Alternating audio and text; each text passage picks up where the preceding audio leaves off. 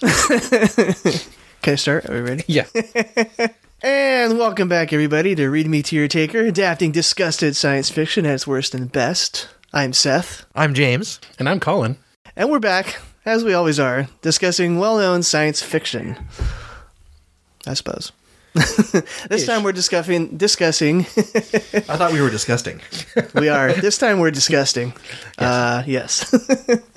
The novelization of a... TV episode Yes. known as Star Trek, the original series. And the episode itself being Arena. Yes. So the last episode you will have heard, I think everybody knows that you're not Seth and you're not James and I'm not Colin. Shut up, I am. Yeah.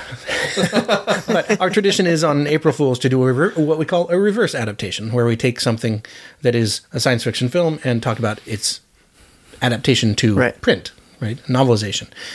In this case, though, I realized we had nothing planned for April Fools, and so I just decided I'm going to find out if there are Star Trek novelizations, and I knew there were of movies.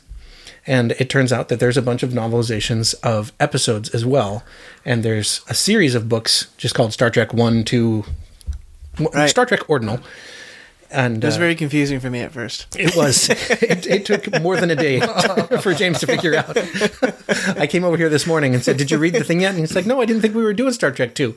No, it's not Star Trek 2.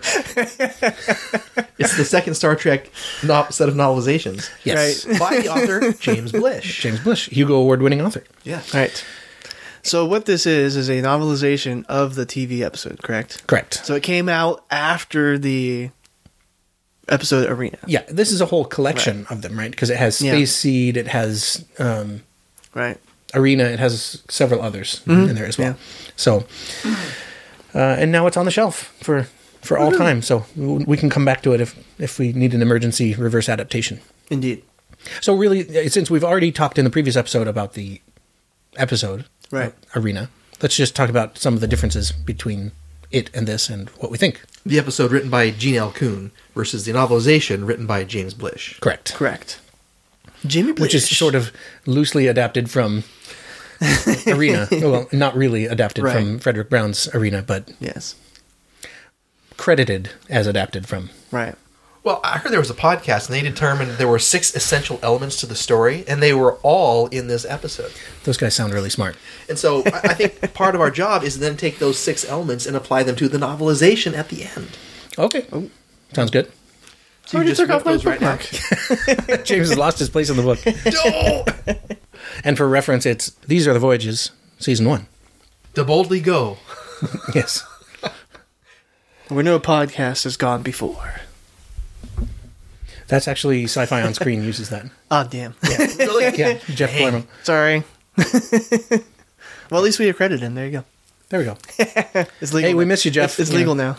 He's been on a hiatus from podcasting for a few months. Okay. So come back, Jeff. It happened. Okay, I'm back. I got our 6 points. So, differences between the episode and the novel. The Gorn was not Tyrannosaurus. No. I think it's a nice way to describe it, though, because people know what it looks like automatically. Mm-hmm. And it's funny because and I think this is the only time they've said this about the Gorn, is that in the book he appeared to be agile and fast. Yeah, he moved. Yeah. Which was like, no. Okay. Right. And this is the difference in adaptation, right? Here, where the book, the novelization part is not limited to 1960s production values. Well, the downside to that, though, is you've just eliminated any advantage Kirk had over him. Right. So there's a higher sense of risk. Right. Well, yeah, that's true. Yeah. So the novelization tends to skip out on the first 20 to 23 minutes of the episode. Half hour. Yes. The attack on Cestus 3, the chase through space, the discussion about why they have to stop it. It opens up with them being on the planet. Right. Yep. And It's more Arena. Some retcon. A little bit of describing how they got here. Elaborate. Yeah. I'm the host now. I got to drive it. So elaborate on your retcon. So even though we open up on the planet where the action really starts, Kirk remembers and goes through the thought process of saying, "Well, we started off on Cestus 3 because they attacked us and we hunted them down." Because he still comes to the same realization that we might have been in their territory. We could have provoked them, He still has that kind of the same arc, right? Yes. From the episode. Yeah. It just, the story starts in media res, I think. I'm not sure how it's pronounced, but in the middle of the action, essentially. It starts with him on the planet, and then it kind of goes back to how they got there. Yep. So it makes it more of a faithful adaptation to the original story. Or short story, right? In a way, in some ways. It gets right to the arena part. Yeah. Which makes sense when you're going to adapt a 50-minute episode or whatever into a 13-page short story. Right. Yep. He trims out a lot of the fat, including everything that happens on the bridge of the Enterprise while Kirk is on the planet. Right. Yep. Because, of course, nobody's watching it. Yeah. We're not watching it. They're not watching it. We're reading about it. So I had dang it. Might have to cut this out, I guess. But I had a thought about that, and I freaking forgot to mention it in the last one we just did. But the original script didn't actually call for the bridge scenes. Right. I don't know if you remember this or not. Yeah. Yeah, so it was recommended by one of the producers. For pacing, yeah. Yeah, for pacing to cut that in. Because he was afraid the audiences would get kind of bored with the slow-moving Gorn. I remember, and it's okay for us to talk about the episode here, too. Sure. I remember finding it very exciting, and as Spock is realizing that Kirk is realizing what he needs to do. Yes, right. And I think it made it more. I think it made it more relatable. So we were essentially Spock and the bridge crew, right, watching Kirk, and I thought it was a good addition. Yeah, to the episode. But in that sense, it makes sense to not have that in the. But in the short story, there's no need for it. Right. Yeah. Agreed. Yeah, they didn't have to have the 23 minutes of intro to it. No, no. The other thing that was more close to the original story by Frederick Brown was Kirk uses the translator to ask the Gorn if they can have peace. Right. Yeah. Oh, he does. Nice. I didn't remember that. Yep. He actually sues for peace. And the other thing I thought was interesting is after the fact. So after he said he wasn't going to kill him, I'm not doing this for your entertainment, he whisks away the Gorn. And then he goes into how the Metron had lied to him. Yeah. Yeah, because he was going to destroy. Yeah, he was going to destroy the more powerful ship. Yeah. Because you're more dangerous. And I was thinking, I'm like, I thought back to the original story, where the stakes were higher at the galactic level. I'm going to destroy your entire species. Right. So it'd be more advantageous for the Metron to actually just destroy the entire species if they could, rather than the ship, right? Because eventually there's going to be another Federation ship that'll come and find you. Yep. That's going to be more advanced than that one to begin with, and they're going to come looking for a destroyed Enterprise anyway. Yep. Right? Yeah. The flagship of your fleet gets destroyed, you're going to go find out. It's not some random science vessel that just gets lost. No, not like the Intrepid. Right. So that would have been, I think, dumb on the Metron's part to do. To destroy the loser? Right. Yeah. No, destroy the winner. Yes. Yeah. But in a way, it makes the aspect of mercy that Kirk shows even the more important. Right. Yeah, because he literally saved themselves. Right. Right. Yeah. Along with the other race, I guess, in the end. But yeah, fun novelization. It's a fun little book. I found it on eBay, and you can find it at used retailers and Amazon Marketplace and that kind of stuff as well. Now for the science part, the empirical evidence. Okay. All right, our 6 points. Number 1, aliens attacking Earth colonies. Check. Number 2, imminent battle between Earth and aliens. I guess it doesn't go into quite as much of that discussion as the episode does, because the episode talks, where Spock is basically saying, "Captain, you're going to get us into a war." Yes. Right. And True. Kirk's like, "Yeah, I'm okay with that." Half check. All right, half point. So we're at 1.5. Yes. Like that. That's pretty solid math there. 1.5 makes 1.5. Intervention of third highly advanced intelligence.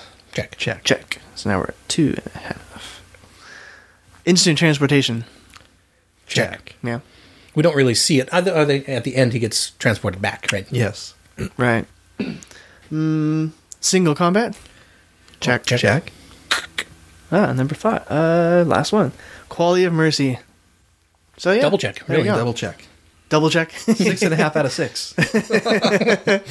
So the Quality of Mercy makes up for the half check on the imminent battle between Earth and right. So it's 6 for aliens. 6. Right. So we're 6 for 6. I mean, there is some adaptation to the story because they're Right. he does flip that, and they gave him some leeway to innovate a little bit. Where he gives a little more detail about how many people were in the colony and that kind of stuff. Information that you might want to see since you can't see cheap 1960s sets. He has to describe it for you. Right. Yeah. I think it might have been mentioned in passing on the episode as to how many people were on the colony. It's possible. Did Ensign Ricky bite it in the story? I don't remember. Oh, you didn't really see that part of it, right? No. We over, didn't get that part. Yeah. We cut straight to being on. I only call him Ensign Planet Ricky because there's that Star Trek demotivator that is from this episode. That shows it says it's. You know what motivators are, right? Yes. Like aspirations or whatever. But the demotivators are things like expendability. and it shows a clip of Kirk, Spock, McCoy, and this red shirt guy on the Cestus 3 colony. And it says, Kirk, Spock, McCoy, and Ensign Ricky have beamed down to the planet. Guess who's not coming back? I love that. Yes. Yep. All right. So what else we got? I think that's about it. Okay. This is what we do for... Easy peasy. Well, normally we have like an entire novel to discuss. Yeah, that's true. Last year we did The Last Starfighter, right? So we were able to... We talked about the movie and the book. So this time, since we've already discussed the... Yeah. It's kind of like our Total Recall This is like one a we compendium episode. did. Yeah. Well, Companion. One thing that we also do that we didn't do in our previous episode was talk about our histories with this. So, had anybody seen the original version when it was broadcast of the television series? Not when it was originally broadcast, no. No, I don't. None of us are old enough. None of us existed at that point. Yeah. So I probably saw it in syndication in the 70s. Yeah. For me, it was late 70s, early 80s, I'm imagining. For me, Netflix. Really? My first experience with Star Trek was TNG. Wow. So you saw none of the original series, like original series Nope. movies, maybe? I ever saw the original series movies. Okay. Yeah. And you didn't watch the original But series my most probably impactful experience with Star Trek, though, was TNG. Yeah. Okay. I mean... I didn't really watch any of the movies or that till after TNG. Yeah. And that's when I, got familiar with Spock and Kirk and blah, blah, blah. Interesting. Yeah, well, he is a bit younger than we are. Khan being my favorite. Although I really enjoyed, was it Undiscovered Country? Star Trek 4 with the whales. Yeah. Going back in time. And, Voyage Home. Yeah, the Voyage Home. Yeah. I thought that was funny. It's Spock or not Spock, but Scotty and on Earth. Hello, computer. I like all that stuff. Cracked me up. See, one of these times we could do one of those movies and its novelization. Mm-hmm. That'd be fun. Yeah. 1 damn minute, Admiral.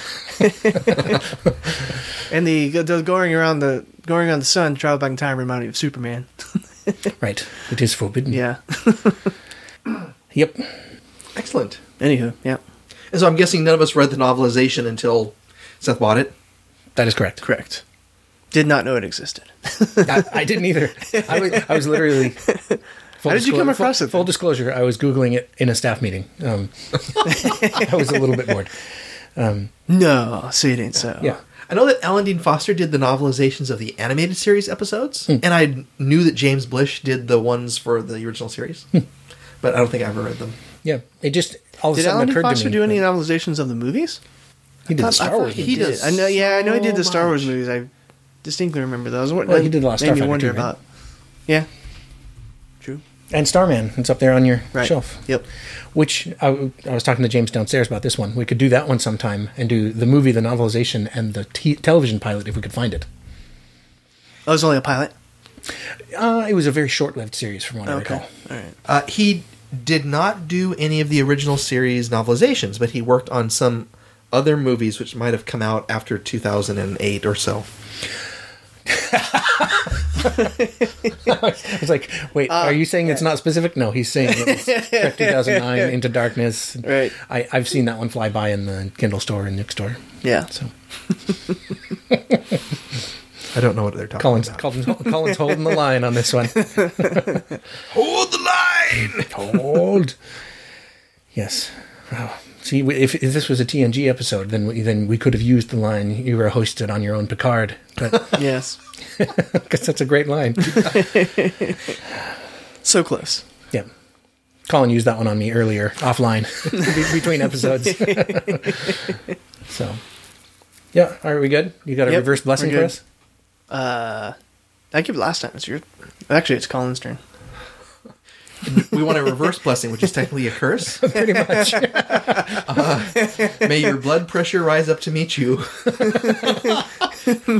And may your novelizations always be blished.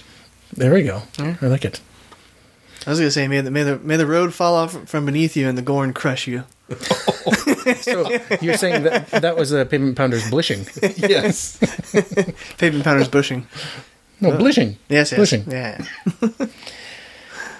Okay, we can hit stop. Bye, everybody. Bye, everybody. Happy April Fool's Day. And I realized, don't stop yet, by the way, as we're signing off. I realized that, our blessing thing is based on the Irish blessing, and we're recording this on St. Patrick's Day. So, and I'm drinking peppermint tea out of a green mug, which is congratulations, almost like having a shamrock shake. And I'm drinking green tea. There you go. There we go. Yeah. And Colin is bucking the trend. I have mint tea. No, he has peppermint tea. Oh, wait, no. You have lemon ginger tea and honey. But you are drinking out of a green cup. Okay. So you're good. Failure. Well, we're all green. All right, we're green. Okay. All right, so happy St. Patty's Day, and thanks for listening. Bye.